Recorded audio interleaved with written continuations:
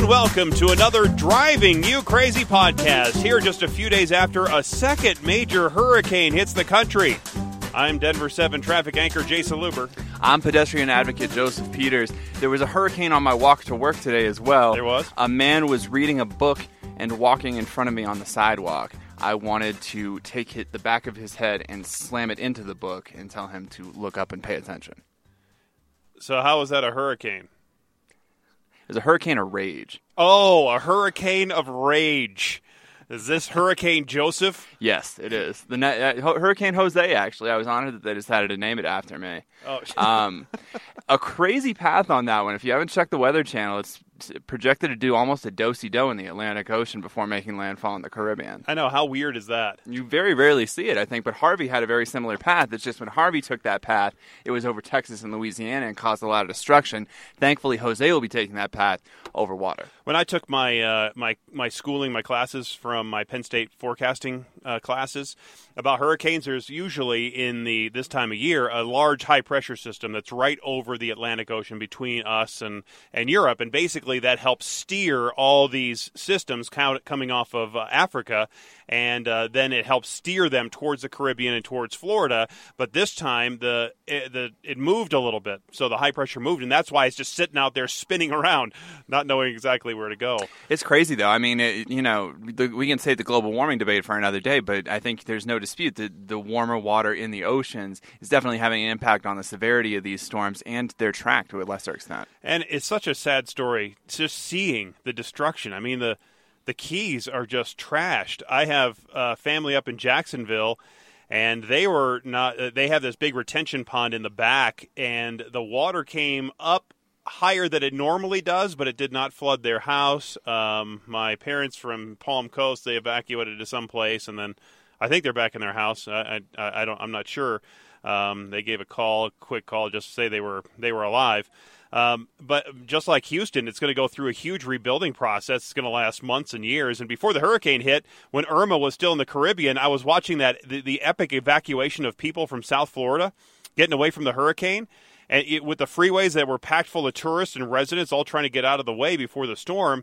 And as I was watching this process, I had many thoughts pop into my head, but one of the most interesting thoughts I had was, how do you evacuate 10 million people when they don't own cars? What got me thinking about this, because we talk all the time here on the show about predictions over the next 15 years of how driverless cars are going to be all over the place and how fewer people are going to own their own cars and everybody's going to be using public transportation or sharing rides with Uber or Lyft or doing the driverless car thing where you might share those as well. Right. So I'm thinking that was so with fewer people owning their own vehicles, and the ones that are privately owned are either used for occasional trips or like as an Uber or a Lyft, something like that. Many people in a small area are using these cars and they don't have them for themselves. How do these people get out of an area like Florida where they have to get out? When you don't have your car and you need one, that's got to be one of the most helpless feelings ever, I would think. Absolutely. When it's all rainbows and sunbeams outside, then hey, self-driving cars and public transportation is wonderful. But life doesn't work out that way. We saw that here with a couple of huge storms. The Earth is a place that has changing weather conditions all the time. It's not Mr. Rogers' neighborhood out there. I can't wait for this conversation in let's say 10 years with my news director when she calls me up and asks me why I'm not at work during the snowstorm. And I'm sure she'll be sympathetic to my plight when I explain that the self-driving car that I ordered couldn't make it up my street through the snow and I had to stay home because I wouldn't own my own car at that point in 10 years, right? Right. So sorry, maybe next time. But that excuse, at least in the news business, doesn't work. The failure in the prediction of no more car ownership in the distant future is that these forecasts don't include weather forecasts. It's true. And what was remarkable to me is how many people were expected to continue coming to work and continue showing up during the hurricane. I mean, we're talking about Pizza Huts that are open. Right. Disney World still had their housekeepers on staff. Even as some of those housekeepers were having their homes flooded out and they didn't have a place to sleep, they were making other people's beds. Right. It was really an interesting all of this is very interesting to watch the entire process happen, whether it's in Houston or all the way down there in Florida. Really, there aren't enough planes and trains and buses and cars and boats to transport millions of people in a very short amount of time from one place to another. There's just not. So let's say there's another gigantic storm that's coming along that same path in, let's say, 15 years. How do these people get out of the way if they didn't own their own car?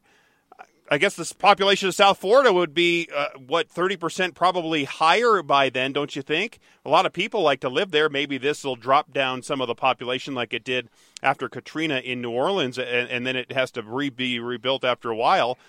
But I don't think there's any plans by the government or anyone else to solve that problem if it actually comes to fruition.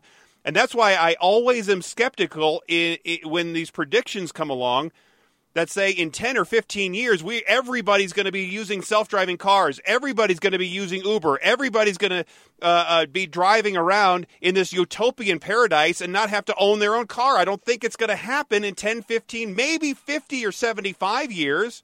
But even then, we still are going to have these hurricanes and these weather problems and needing to evacuate people out of those ways. Well, it's true. And the bottom line is that with this particular hurricane, there were plenty of people who don't have a car through entirely different circumstances. And they had nowhere to go either. And so they wound up sheltering in place or going to a shelter or something of that nature. And so I think that people choose to live in South Florida. They're not all going to move to Iowa for any reason, No. and nor should they. It's their right to live in Florida. It's their right to buy $500,000 property in the Florida Keys if they see fit, but you have to understand that a hurricane could come.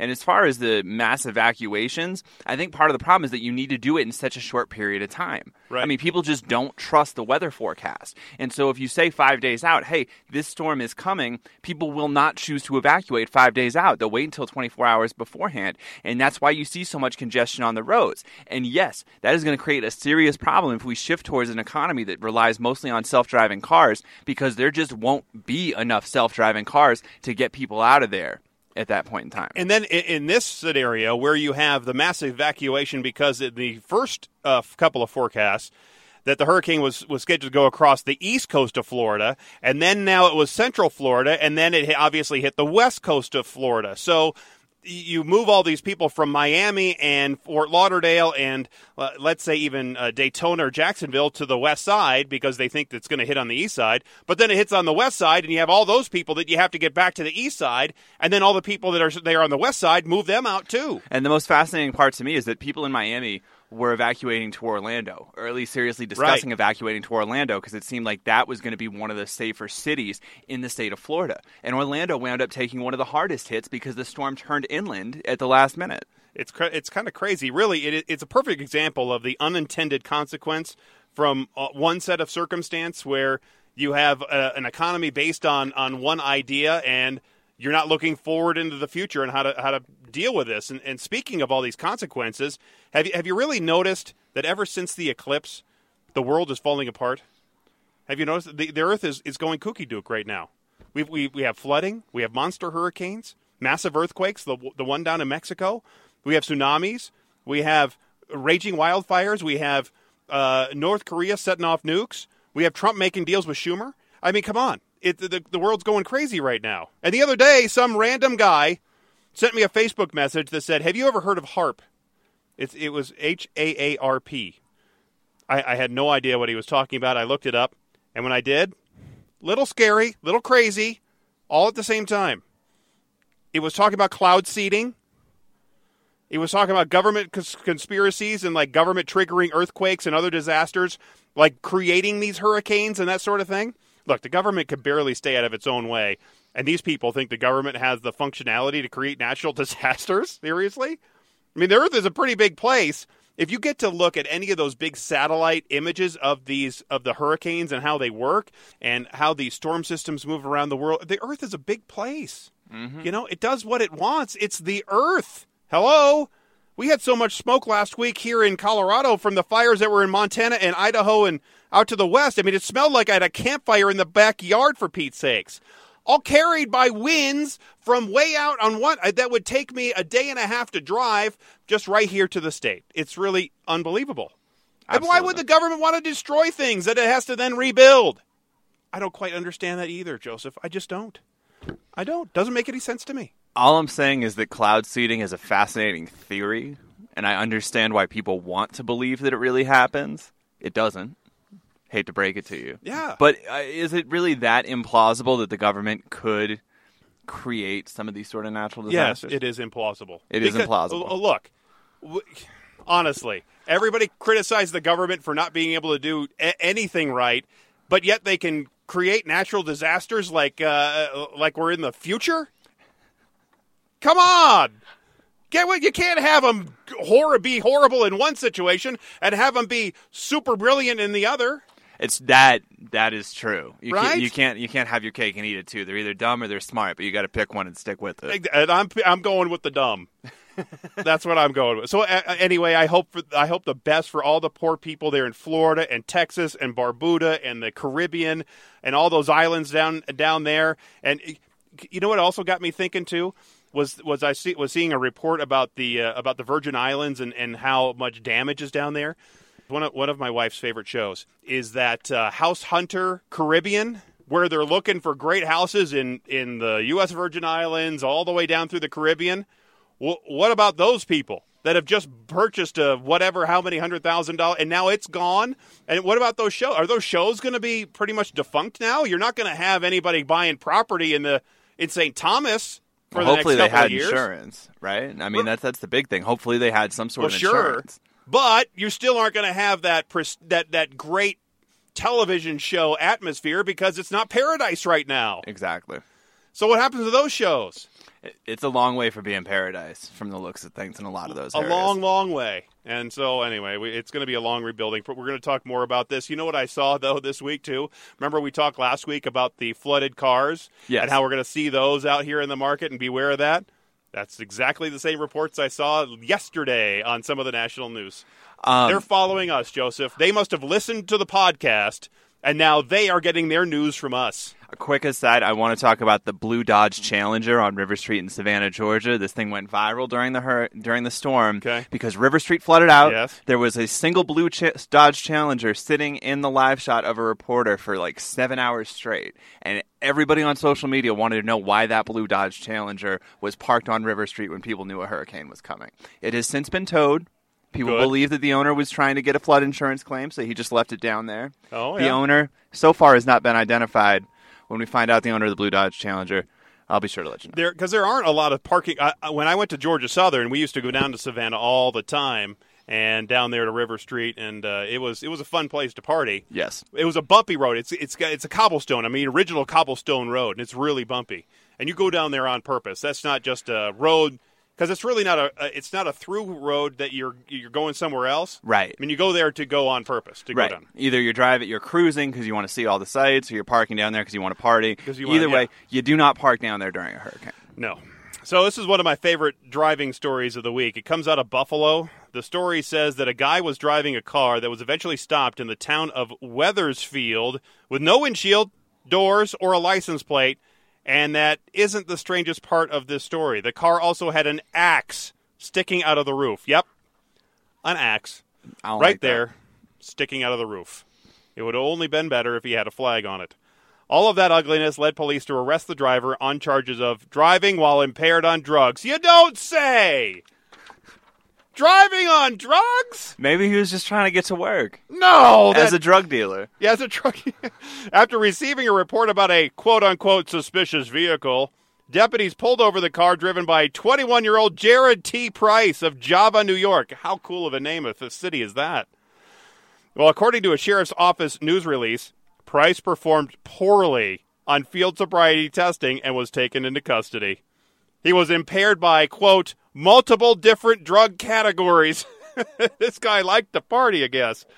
He was charged with driving with the ability impaired by drugs, driving while ability impaired by the combination influence of drugs, and numerous traffic infractions, including having an axe sticking out of the top of his car. I mean, the deal is, how does him being on drugs have anything to do with him not having any doors on his car?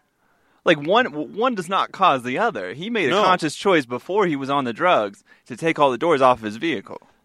Or maybe it was like that, and then he was on the drugs, and he thought, whoa, that's a pretty cool-looking vehicle. I'm just going to cruise down the highway. It's like the snail who took some red paint and his Cadillac, and he painted a big red S on the top of his Cadillac and on the doors. And so when the snail was driving down the avenue, you see this Cadillac with these big S's, and so somebody asks, hey, why'd you put those big S's all over your car? And he goes, because when I'm driving down the avenue, I want people to say, hey, look at that S car go. Stop it. Stop it. Yay! Stop it. I'm Jason Luber. All right. There's an army of did that make you want to get up and leave? No, I love dad jokes, man. That's why I just didn't see it coming. I let it go. I wanted to see where it went, and it went where I thought it would. There you go. Well, there's an army of drivers who use the Waze app every day, right? I use it. I've used it since it first came out. Well, the latest Waze update brings a nifty new feature. You can now request roadside help from fellow Waze users in case of an emergency, which I think was pretty interesting. There's a little extra button under the send a report area where you can report a crash or a car off to the side of the road or police or whatever. But you can also now request roadside help. So let's say you get a flat tire and you pull over or you run out of gas. Not sure how anybody runs out of gas. That's so stupid if you run out of gas. That's pushing it to the limit. Only if you're in Florida running away from a hurricane where there is no gas. You're allowed to run out of gas. You can click a button to request help from fellow Waze users. Of course, the ability to ask help doesn't necessarily guarantee that you will get help. And you should always proceed with caution when dealing with strangers, but it's nice to at least have that option there because you could have some crazy person pull up and then want to put an axe in the top of your car. I looked at it on my phone, and the logo for roadside help looks a lot like a lifesaver ring float, like something you would see on a ship. Mm-hmm. Those things you throw in the water. Right. I wonder why you would summon help, though, from people on Waze and not call somebody else like AAA or another tow truck service or, a family member or something. Doesn't it seem odd that you would, unless maybe you're alone by yourself, in a city where you don't have any other family? I mean, guess. It really depends on if you want to roll the dice with AAA, right? I think a lot of people complain about the long response time with that particular company, but with other roadside help companies as well. And, there's reason to believe that there are more people that use the Waze app than there are AAA responders. And maybe somebody would just be willing to give you a ride up to the gas station and then drop you off and you can go get some gas. Or maybe that's the place where you at least somewhere and you can call from help at that point. I don't know. It's an interesting idea, I suppose. I support it. I don't know. Well, it can be pretty easy to zone out when you're behind the wheel. I've done it all the time. Actually, more of the time, it's because I'm exhausted and tired, and I feel like I'm going to fall asleep behind the wheel. These are things you should not be admitting on the podcast. Oh, right. All right. Well, particularly, you can zone out when you're rolling down a real straight or otherwise uninteresting stretch of road going between Atlanta and, well, really between Macon and Savannah when we would go down to Georgia. Yes. So I-16. Oh, absolutely. Man, that is just straight, flat, trees on both sides where you can't see anything. It's one of the worst drives in America. It really is right horrible. Up there with eastern Utah is one of the most boring drives in the country. Now, while the dangers of drifting off and zoning out is obvious, a team of researchers has sought to understand just how commonplace it really is. And by surveying and monitoring activity in the brain of road users, they believe they have some of the answers. So a team of researchers, including officials from the DOT and the National Highway Traffic Safety Administration, they set up an experiment designed to quantify mind wandering during driving. So this meant hooking up volunteers to an electrophysical monitoring system to detect changes in electrical activity in their brain. But because they couldn't slap these on actual drivers as they're going down the road, they actually had to make do with a simulation model instead. So the simulation was made to mimic the monotony of day-to-day commuting. 5 consecutive days, subjects were hooked up to these monitors, and then they jumped into the driving simulator, and they took 2 20-minute drives along a pretty straight and intentionally dull stretch of highway at a pretty constant speed. So between those 2 trips, they were made to complete a written exam, replicate the mental exertion of a day's work. So at random time, the subjects would hear a buzzer and then be tempted by a tablet computer asking whether their mind had been wandering. Well, if their answer was yes, they would ask whether they have been aware that their mind was wandering. They found that during simulated driving, people's minds wander a lot, some upward up to 70% of the time. Yikes. That's a lot. No kidding. The team says that subjects were more likely to indulge in mind wandering during the second trip and that they were only aware of their mind wandering 65% of the time. And by observing the electrical activity in the brain, They saw distinct changes in the electrophysiology of the brain and of the patterns when the mind wandering did occur. These researchers say that mind wandering may be an essential part of human existence and unavoidable. Well, that's great. It may be a way to restore the mind after a long day at the office. Well, I guess, yeah, because depending on the stresses you have, depending on your job, right? Right. What they're not so sure about yet is how dangerous it is during driving. I think it's pretty dangerous if you're not paying attention. They said they need additional research to figure that out. In terms of improving safety in the future, one option could be autonomous transport systems. The future! This survey brought to you by Tesla and other self-driving vehicle companies. They say they can allow people's mind to wander as much as they want because the car will be driving themselves, right? And then re-engage the cars. If it was, let's say, a semi-autonomous car, they could re-engage when they need to pay attention. The team's research was published in the journal Frontiers in Human Neuroscience. I have a copy of that right now on my coffee table at home. Such a great way to fall asleep. All those big words, man. Lots of big words. My mind wanders all the time. I mean, this is some perfect mind-wandering music, actually, right now that we're playing, going out of break here on the podcast. I come up with some of my greatest ideas, though, and inventions during the time my mind is wandering, Joseph. Like the time I came up with the idea to combine a kitchen garbage disposal and a toilet. You'll never need a plunger again. You're welcome. In the kitchen. No. You not in the kitchen. I mean, no. That is, and putting a temperature sensor on a ceiling fan, so the temperature as it gets hotter in the room, the fan would go faster, and as the room gets cooler, the fan would automatically slow down. Brilliant, right? I think it's pretty great. That's pretty cool. See, look, if you use any of these, I only ask for 10% if you use any of these ideas. You can still send your checks to 123 East Spear Boulevard, Denver, Colorado. 80203. I'm waiting for the first checks to arrive. Keep them coming, folks. All your friends are doing it. They could be small. They could be large. They could be blank.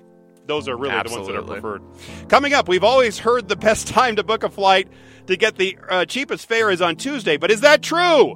We look at that and so much more as the Driving You Crazy podcast continues.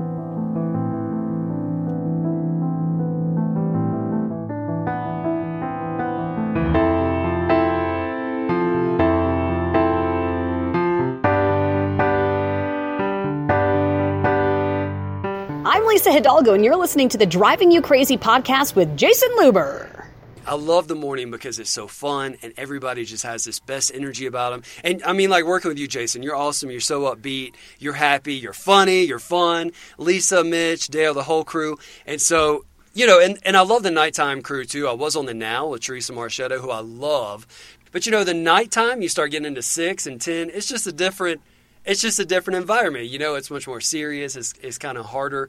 So in the morning we get to have fun, and that's my favorite part of it. Adam Hammond, only on Denver 7. When I come to a story, people say, well, where's the camera person? And I said, well, you're looking at her. I said, that's me too. And they kind of throws them off, but I love having control over the video, but sometimes I will have to move my camera. It slows down the process a little bit. What's rewarding is I feel like I really get to know my subjects and I get to spend time doing it. And at the end of the day, when I look at it's almost like your project for the day. You created a project and then you're going to present it the next morning. You're proud of it. And having a role in that whole process is rewarding. Connor Wist, only on Denver 7.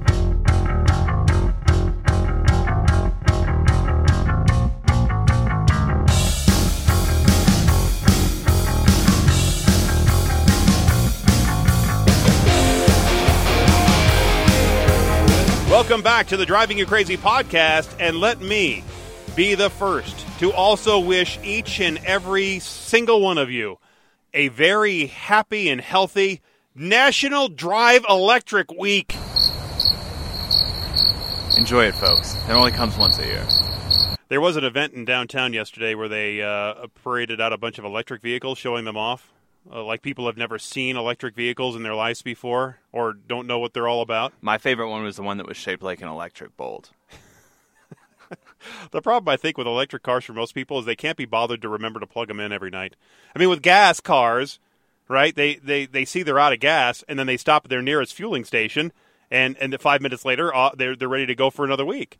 But with electric cars, you have to be more mindful of charging it nearly every night, especially for the lower range models. If you have something like a super expensive Tesla that can hold 200 miles of charge, well, you do it less. But still, you're in big trouble if you head out and you don't charge it and you realize you have 10 miles of charge and you're 15 miles away from home.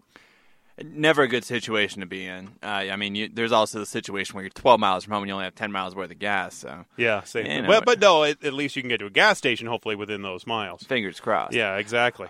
Today is a big day, Jason. Do you know it why? Is. Because it's Wednesday? Yes. Because the camel is going to be walking through the newsroom because it's hump day? I hope so. It is also the day that the bidding process begins for the 2026 Winter Olympics. And the Associated Press decided to do what they do best and stir up some trouble by publishing an article yesterday that indicated that both Salt Lake City and Denver are potential landing spots for the 2026 Winter Games. Now, we've talked about this briefly before. I don't think it was on the podcast, though, that Denver did turn down the Winter Olympics in 1976. They're still the only city that's ever been awarded an Olympic Games and then said, no, thank you, which is fascinating to me. Salt Lake City tried to take over the bid that year. That didn't go through. Salt Lake City obviously got the Winter Olympics in 2002. We actually posted this question on our Denver 7 Facebook page. Should the city of Denver host the Winter Olympics? And while it would seem like it's a really cool thing and you would think that a lot of people would be excited to have this world-class competition here, reaction's actually mostly down the middle. About 54% of people said, yeah, bring them on. And 46% of people said, no. I'm in that group. Okay. So there's 4 general arguments that are made by people who are opposed to having the Winter Olympics in Colorado.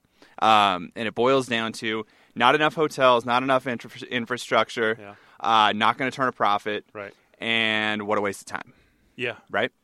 And the bottom line is that while that was true in the past, I'm not convinced that that's true going forward. And the events, don't forget, are spread out all over. So like in Salt Lake City, it wasn't all in just downtown Salt Lake City or Vancouver or Sochi or any of the others. Like here, we would have the ice skating and those hockey tournaments and stuff downtown probably. Right. They might even put some of the skating down in the Springs down at Broadmoor, or either at DU or the Broadmoor or at Colorado College. Then they're going to have ski jumping in Steamboat. Yep. Then they'd have downhill at Vail. They'd have the half-pipe stuff for the snowboard in Aspen. So they'd have these events so far spread out, you can only see those one events. But so you made part of my argument for me, which is that in places like Sochi and places like Pyeongchang, which is hosting the next Winter Olympics next year, there had to be a lot of structures built and a lot of stadiums built because they just didn't have the infrastructure to really host those kind of events. If you host the Winter Olympics in Colorado, you don't have that problem. You have your world-class facilities for snowboard, for skiing, for downhill, for the biathlon, if you want to talk about really obscure sports. There's enough arenas in the metro area and in the Springs where you could conceivably host figure skating, ice hockey, speed skating, curling, all of those events. You could even, and so I wrote an article that should be going up later today that outlines some of this, but between the Coliseum, the Pepsi Center, the Broadmoor World Arena, DU's Magnus Arena, Loveland's Budweiser Event Center, that's probably enough right First there. Bank Center. And that's my next point is that if you wanted to get creative, you could retrofit the First Bank Center or the Coors Event Center to host some of these ice events that would normally not be hosted in a facility like that. So that's taken care of. You don't have to put out a lot of money for new facilities with the exception of a bobsled track. Somebody would have to build a bobsled track. Right. Sorry. So sad, too bad. The second argument is that there's not enough housing here. That's the argument that's been used to not host a Super Bowl here. There's just not enough available hotel rooms. I did the numbers last night. Between the resort towns, the Denver metro area, and Colorado Springs area, there's about 55,000 available hotel rooms. Okay? Pyeongchang was approved for their Winter Olympic bid with about 76,000 hotel rooms. So that means that between now and 2026, the number of hotels in Denver would have to go up by about 40%. The thing is, that might happen anyway. Look at the amount of building that's been happening in this city and the surrounding areas. There's projected hotel growth of about 5 to 7% over each of the next 4 years. You do that math, and all of a sudden that figure of 76,000 available hotel rooms becomes something that you don't have to build a whole lot of new housing for. And you wouldn't have to build an athlete's village either, because you could very easily either solicit DU, CU Boulder, any of the local universities to host the athletes there and just give the kids 2 weeks off. Why not? Yeah, It's but all the Olympics. kids, their stuff is in there. It's not like the summer where they've moved out, like in the summer games. That's easy because they're out because the dorms are empty. That's why the Broncos used to go up to Greeley up at University of Northern Colorado and stay in those dorms because they were empty. And that's fair. But if you host in January, while they're already on break, you do it those first 2 weeks of January, just have the kids move all their stuff out. Just have the kids move all their stuff out. Yeah, right. It's not that big of a Okay. deal. You know what I Sure. mean? It's not that hard to find. I mean, you're Take talking down their about Justin Bieber posters. some of those Olympic athletes are probably at the age where they would appreciate the Bieber posters, especially those figure skaters. Maybe. Right? So that takes care of that piece, the housing and lodging. The third one is the infrastructure. And really that's the biggest question to me is how do you get all of those people from the hotels in downtown Denver to Vail for the events or to Aspen? Well, they for would the have to events? stay in those places because if they're training and waking, that you can't have them stuck on I-70. God forbid there's a snowstorm, crash, whatever, and then they're stuck on I-70 and they didn't make their event. So that would be my main point, though, is that I don't think there's any way to do it without widening I-70. I just don't. Right. I think that you would have to look at a project where you turn I-70 into probably 8 to 10 lanes. There's no way. There's no realistically. room. And you would need, well, no, you could get room. However, you would need $50 billion to move mountains, basically. Well, so you could always squeeze, right? So you could make the majority of it 8 to 10 lanes and then make it smaller in the mountains and just have it tighten up there, correct? Like have it from the airport to, you tell me the exit number. I'm not that familiar with that area. Well, even right up to Golden Morrison, you could have more lanes there. However, even when you go up into the Morrison, you're looking at steep drop-off, so you're going to have to carve another. There's already 3 lanes from that point going down to the bottom of Floyd Hill before you get to Idaho Springs. That's where it goes to 2 lanes. And you have a problem with a mountain that's starting to slide a little bit. Plus, you would have to carve into the mountain, and then you look on one side of the hill, which goes down 400 feet, and the other side goes up 400 feet. So that's your problem because you're in the mountains, and unfortunately, rocks move and rocks fall, and you don't really have the luxury of cutting through mountains cheaply. Unfortunately. But my point being that when Salt Lake City placed their bid for the games in 2002, they knew that they had to expand I-16 going from the airport to their ski resorts. And if anything, the prospect of holding the Winter Olympics forced them to get to work, and they got the project done in 4 years. A lot of people say, hey, we don't need to build out these roads. It's not worth it to build out these roads. Let's kick the can down the road a few years. If you knew that you were having 70,000 people come to this city that needed to use those roads, maybe our state government would do something about funding new infrastructure budgets. Maybe, but the city already is dead set on doing more of the bike lanes and squeezing the cars off the roads and doing more transit. We have new bike lanes now going into another street right by Union Station downtown. And we're not talking about getting rid of those projects. We're just talking about, in addition to that, putting the funding together to really widen I-70, which is something that, again, needs to be done anyway. Yes, it does. Like, it would be very beneficial to the city as a whole to have that project done. And talk about a legacy. After the games are over, you still have this gorgeous highway that can funnel tourists from the airport to the mountains. The dollars are going to keep flowing in even after the games are over. And really, the dollars are my last major point. Because it used to be that these cities would line up, they'd pay a bunch of money, they'd host the Olympic Games, they think they were getting this big tourist impact, and then it would fall apart. Look at Sochi, Nagano, Turin. Do you know where any of those cities are? Rio. Exactly. I mean, you're talking about the last 3 hosts of the Winter Olympics saw no discernible tourist impact after they hosted the games. Yep. That's not the case in Denver. And that's not the case for the games as they stand right now. When Los Angeles earned their bid, they negotiated a record-setting contract with the International Olympic Committee. They're going to get, at a baseline, probably about $4.5 billion just for hosting the games on a budget of $5.3 billion. And that's not including all of the local sponsorships they'll be able to sell. And it's not including the hotel and sales tax revenue that they're going to bring in as a result of hosting the games for those 2 weeks. Well, let's say $5 billion. Let's say the city or the state was given $5 billion. That's not enough. That's barely enough. Just that money. And I really don't think that's probably enough to build what needs to be built on I-70 just from Golden all the way into the mountains. Not even that much money. But the thing is, you're talking about doing that anyway. I mean, the infrastructure budget that we talked about when we first launched this project was a $9 billion infrastructure budget, right? And so you're talking about a way to find funding for more than half of that just by hosting the Olympics. And the best part of it is that you don't have to spend any money on new venues or anything like that. That's really your only expenditure for hosting the Olympics, minus the bobsled track, which I do believe you'd be able to get private financing for, right? So to me... From the bobsled channel? One of the resorts, some of the theory that I dive into in my article is that you would be able to convince one of the resorts to build a bobsled venue, and then once the games are over, they tear down the bobsled part and just turn it into a 7,000-seat event center, which is not wholly unreasonable, I don't think. That's one of those where... Or they might like what Steamboat did when they built the ski jumping deal. They keep it there, and they do training there all the time. Well, and that's the flip side. I mean, you could very easily... Colorado the Springs is already the home of the Summer Olympic training program. Well, and Vail is the home of the ski team, where they're doing their ski team training up there. If Denver or the Colorado area had a world-class bobsled facility, I would bet you a very high sum of money that we would become the destination for all bobsled events. Probably. So, and don't forget the luge. Luge and skeleton are hosted at the same place. I love skeleton, man.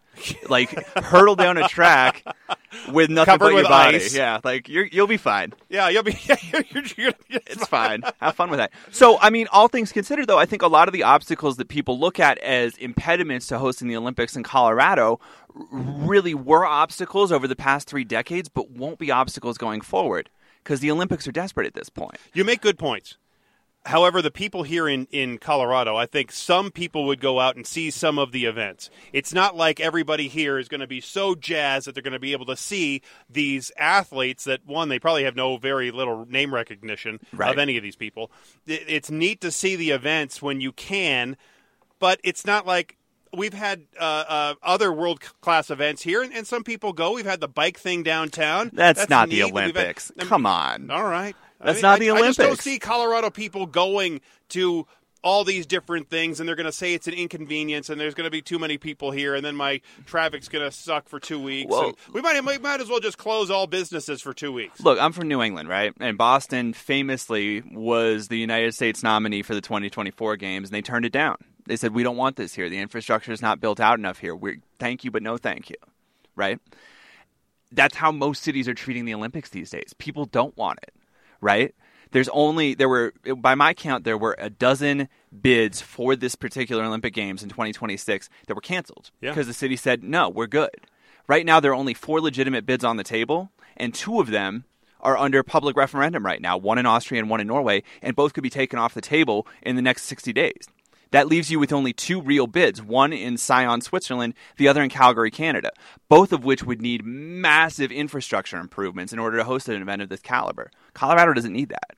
The Olympics need a city like Denver and need a state like Colorado more than we need the Olympics. And that's why I believe that if we put in a bid to host the Winter Olympics, we could turn this into a situation that actually becomes profitable for Colorado rather than the quote-unquote waste of money that a lot of people believe it is. Now, what about the security concerns as the cost? I mean, because really, there hasn't been a whole lot. Yeah, there was that Olympic crazy guy who did the bombing in Olympic Park.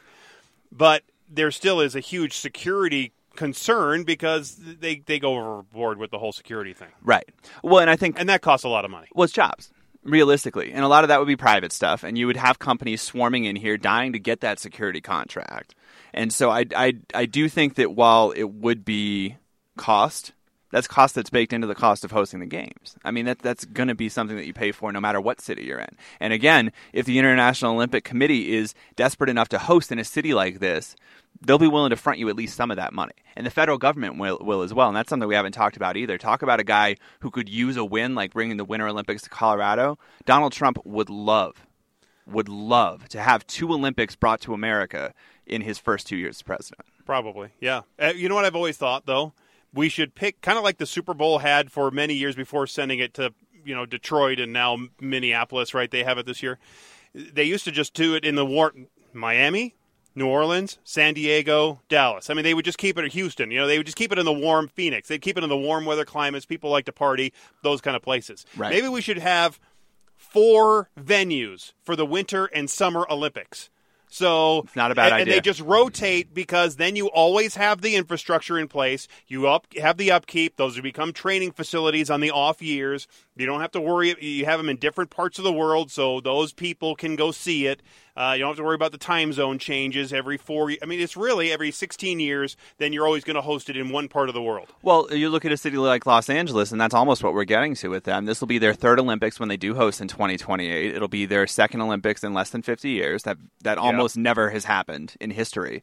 And Los Angeles is really one of the few cities that is built for a place like the Olympics. And you look at what the Olympics brought to the table in Southern California, a lot of the facilities that were paid for by the 1984 Olympic money housed athletes that are currently competing in an Olympic level today. Venus and Serena Williams famously played on tennis courts in their youth that were paid for by LA 1984 money. Yep. Well, all right, you make some good points. Thanks. Very good points. It's a good conversation to have. I think there's a lot of PR that would have to happen before it would come here. I mean, 54-46 is not an overwhelming majority by any means. And the last time that the Olympics were proposed in Colorado, they were sent out of Colorado by a ballot measure. So it very easily could be something that goes to the voters. But I think there's a way to sell it where it could be done and could be very popular here. And if you talk to people, Mitt Romney, the other organizers of the Salt Lake City Games, they all say it's literally a once-in-a-lifetime experience. But why not go back to Salt Lake? Since they already have Salt a lot Lake of the infrastructure. They already have, like you said, a lot of the infrastructure is already there. Don't be surprised if Salt Lake puts a bid in. What I will say is that I don't think the Olympics has much of an appetite to host in the same American city twice in a span of 30 years. And I also don't think that if Salt Lake City and Denver were equally serious about their bid, that Salt Lake City would be a stronger candidate than Denver. No, as I think about it, with your points made, you do make good points that it could be done well here. I still don't think the appetite is here from the people to want it. You would need somebody as charismatic as Romney was in 2002. Somebody would have to really adopt this as a pet project in order to make it happen. And whether that was Hickenlooper, whether that was Mayor Michael Hancock, whether it's somebody that we haven't even thought of yet, somebody would have to step up to the table and say, I'm going to be the person that brings this here. Well, here's what's going to happen. Somebody out there in city government is going to read your blog post that is out there. Where can people find this thing? It's up on the Denver channel right now. It's called The Case for the Denver Olympics. You can also find the link on the Denver 7 Facebook page. See, there you go. And that's where you can make your comments to the Denver 7 Facebook page, and maybe we can do this. Print out your blog post. Personally, deliver it to Mayor Hancock and to Governor Hickenlooper and see what they say. I actually think it would be more likely to come from a senator now that we're having the debate about who would be the one to spearhead this. This seems like something that Cory Gardner would attach his name to. You think so? It's once it's what popular, about one of the it's state popular. legislators who like represent Steamboat or represents Vail or one of the other mountain communities? When you think about the amount of money that Steamboat would get, A, from the federal government for construction of new resorts, and B, from the people coming in to watch the games, I mean, you would think that they would be chomping at Steamboat, the bit I think, to would get be a hold of jazzed. this. I think Vail would probably be jazzed. Yeah. The Springs would probably be jazzed because, they host the Olympic figure skaters down there. Exactly. So there are already facilities down that way. Northern Colorado already would probably – you would have to spread them out so much, though, and I guess it's interesting. But that's fine. And one other thing I bring up in this article when you get a chance to read it, there's also the chance that they could host the hockey final at Mile High Stadium, and wouldn't that just be the coolest thing But no, ever? it has to be set up for the opening and closing ceremonies. Well, there's right? also Folsom. I mean, you now have 3 world-class football stadiums. Well, you could do it at Coors Field. Coors Field. Because they've already had a hockey game at Coors Field. Exactly. I mean, I think Folsom Field would be the most fascinating, though. You have that beautiful view of the Flatirons, and you'd also have a hockey game going on that has literally global implications. I'm sold. Do you think those guys would want to play outside? Maybe. It's time for the Olympics to start thinking outside the box. And if they're not going to have NHL players, they're going to need another draw to do it. I don't see why not. All right, Joseph, from Olympics to, in an effort to provide the most luxurious airline experience to their most preferred clientele, American Airlines announced that they had installed now 2-way mirrors in their Admiral Club lounges so that members could enjoy the misery of the passengers in the gate waiting area. Get out of here. These wall-length 2-way mirrors allow our premium customers to relish the discomfort of the masses as they wait at cramped, overcrowded gates for their flight, said spokeswoman Alexa Sheehan. explaining that gawking at ordinary passengers sitting on the dirty airport carpet while resting their backs on their carry-ons would make the Admiral Club reclining leather chairs that much more satisfying. Is she serious? Quote, as always, our members can indulge in our complimentary cocktails and gourmet food options, but now with the added perk of watching stressed-out travelers who have only eaten French fries all day struggle to get comfortable in their neck pillows. And if they want a break from getting important work done in our Wi-Fi-enabled business center, they can just savor the herds of commoners wandering around in search of one of 3 available outlets to plug in their charger, unquote. At press time, American was considering installing completely transparent glass after some Admiral Club members complained that people suffering at the gate couldn't see firsthand all the perks they were missing out on. Of course, this is another brilliant story, fake story, written in the Onion satirical newspaper. I'm so annoyed that this is a fake story. Yay, First Onion. of all, thought it was real. Second of all, didn't see any reason not to think it was real. Third of all, makes sense.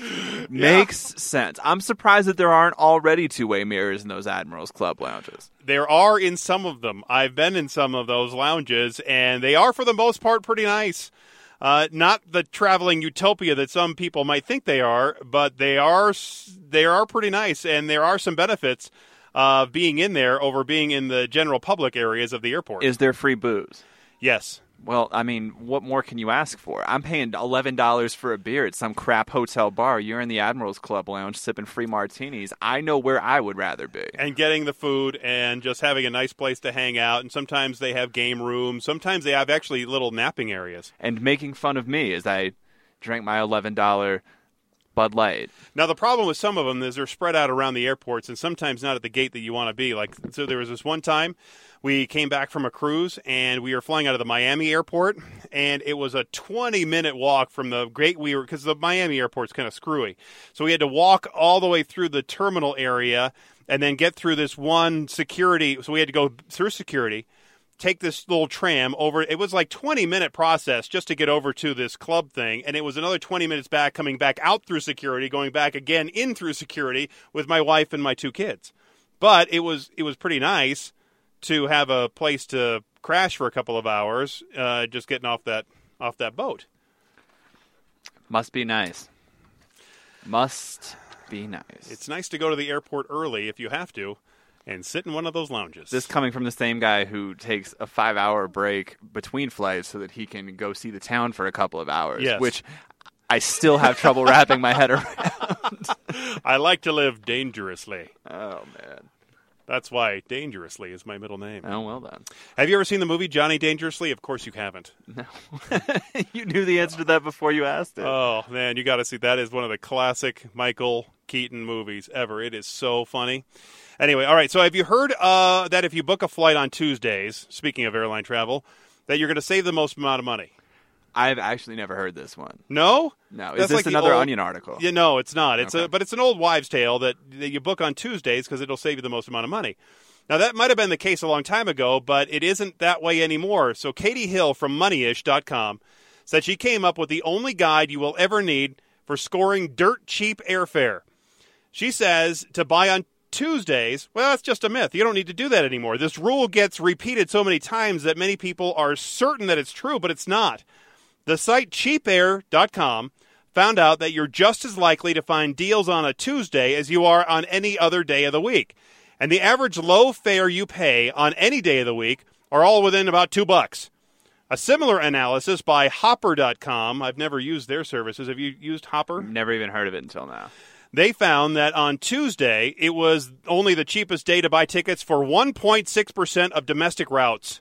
Even though the buy on Tuesday rule isn't true, the travel on Tuesday rule is spot on. So if you want to save big bucks on your plane tickets, then you pick flights that actually take off on a Tuesday or a Wednesday, and you can save on average $73 a ticket. And I have seen that. I know we try to schedule sometimes our flights because it can be so expensive on a Monday because they are so much less expensive. It's true. Meanwhile, Sunday is the most expensive for obvious reasons. You should think of it like this. If it's a day when business travelers are likely to fly, it's probably going to be more expensive. So Katie Hill at Moneyish also looked at the research from CheapAir, which analyzed 921 million flights to figure out when to buy tickets, and talked to the airfare experts to figure out when you should buy tickets and save money. So this is how far ahead you should buy your plane ticket. In general, you'll want to book airfare at least 3 weeks and up to 3.5 months ahead of time. That is the sweet spot, apparently. Keep in mind that fares will still fluctuate a little bit in that rather large window, but in general, that's the sweet spot right there, 3 weeks to 3.5 months, where the best fares tend to pop up and fares tend to be within 5% of their lowest price. Of course, this broad rule depends on your location. Here is a more specific guide for that to buy your ticket. Flying in the continental U.S. or Canada, 54 days ahead. Hawaii, 79 days ahead. The Caribbean, not that you would really want to go there now, 76 days ahead. Mexico and Central America, maybe you wouldn't want to go there now, 61 days ahead. Europe, 99 days ahead. South America, 81 days ahead. Asia, 90 days ahead. And Africa and the Middle East, about 119 days ahead. South Pacific, like we can ever afford to go to the South Pacific in Tahiti or whatever. Wouldn't that be Australia, too? Does Australia fall into the South Pacific zone? Maybe. Yeah, somewhere around there. That's my dream vacation right there. I would love to take a cruise there. They say South Pacific 89 days ahead. Now, those numbers are averages, helpful averages, but still also within that 3 week to 3.5 month window there. Now, think of them as rough guidelines for the best time to buy, and then combine them with the tools like Hopper.com's When to Fly and Buy feature, as well as fare alerts from services like Google Flights or Kayak, and then you can get your lowest possible fare. And why does all this matter, really? Well, the price of flights is going to change 71 times between the flight is announced and when it takes off, and each change averages about $33 up or down, which means that the fare alerts set within a smart window of time are one of the best ways to make sure that you are getting the low rate. And when you're traveling like I am with a family of 4, when you combine those $33 with 4 people, you're saving $120, and that is a dinner and a lunch for the family. Absolutely. Right? So the day of or the day before a flight is obviously the absolute worst day to book a flight. Unsurprisingly, it's the time that you're going to get the worst deals. You'll pay $249 more on average if you book the day of or the day before. And people who try to book less than 2 weeks ahead on their flights tend to score the less coveted last-minute deals. They really don't work that much better either. On average, they'll pay $150 more than those who book in that 3 week to 3.5 month ahead window. It's also important, they say, to think about what time of year you're flying. So summer tends to be the priciest, and January and February the cheapest, because the kids are in school and a lot of people aren't traveling at that point. And it, of course, depends on what your destination is as well. Ski destinations, for example, are going to be pricier in the beginning part of the year because people are going to want to go where it's cold and where the snow is, unless you live here in Colorado where you can just drive up there. But if you're in the summer and you want to go to a summer destination, well, it's going to be obviously a little bit more example. This is just another perfect example of the Driving You Crazy podcast helping you out on a podcast-by-podcast basis. You know, and there's one other point that I want to make, and that's be prepared to buy quickly and buy the first time that you look at flights. Don't overshop for these things, because a lot of the airline websites now, and especially the airline fare aggregators, will track your search history. And if you search, like I've done in the past, if you search for a flight from Las Vegas to Denver 17 times in a span of 2 weeks, by the time you get to that 17th search, your fare will have gone up, right? Because they know you want it. They are tracking that information, and they will slowly gouge that price on you because they know that it's something that you're going to book anyway. Something I do to counteract that is I always search my airfares on Google Chrome, but I use the incognito tab. And so that way it doesn't know who I am. One of the best tricks you can possibly do when searching for airfares. It always, always, always pays off in the long run to do it that way. And, you know, I've also heard that if you want to book certain hotel chains, they actually give you better deals if you book on your phone rather than even a laptop or a desktop. You actually get better deals depending on what device you use, because they think you are a certain type of traveler. You have a certain income level, either your business or leisure, and they can determine some of that based on your computer use to book your whatever you're going to be booking. That's very interesting. I never thought of it that way. Now, have you ever used the Priceline tool where you book a hotel at a deep discount, but you don't get to see what the hotel is, or you book a flight at a deep discount, but you don't get to see what the flight is. No, but I have done it with car rentals, because car rentals for me, That doesn't matter. Because I don't care what the car rental company is. It could be Hertz or Avis or Thrifty, whatever. But I get that car, so I've done it. I've done it with cars. I mean, it could be Jim down the street. As long as I'm getting a Nissan Sentra, it's Right, fine. Right? exactly. So I've done that. But so I used to book hotels on this all the time, and you wind up in, not the hotel you necessarily dreamed about, but you still get a very good price on a hotel. It's more interesting with flights, because with flights, it really messes up your schedule. Sure. If you say, hey, I'm going to book this because I'm going to get a 40% window, but you're going to tell me when to fly, and you're going to tell me where my layover is going to be too. I did this for a flight to Nashville, and on the way there, I got lucky because I wound up getting a nonstop from Denver to Nashville. On the way back, I had to stop in Phoenix. Why did I have to fly all the way to Phoenix to get to Denver? Why did you have to fly all the way to Phoenix to get to Denver, Joseph? I don't know, Jason. I thought it was leading somewhere. It's not going anywhere. I just really don't like Phoenix. That's all. Speaking of Phoenix, I took one of these when Western Pacific Airlines used to be around. They used to have these mystery fares. They were great. $50. It was $49 for round trip. $49 round trip.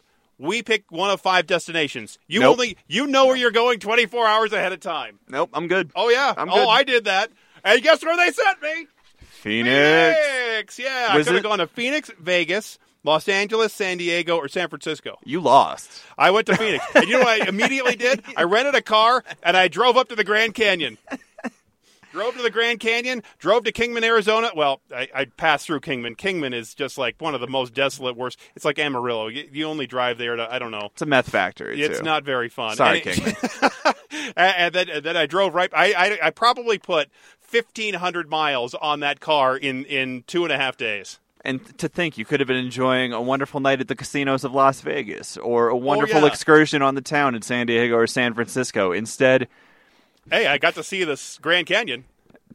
Phoenix. I got to see part of the Navajo Nation listening to 660 KTNN, the Interesting. Navajo Nation. So, I think I'm just really bitter about Phoenix because the Rockies and the Diamondbacks are fighting it out for the wild card. But Right. really, there's just, I'm sorry, Arizona, there's nothing redeeming about you.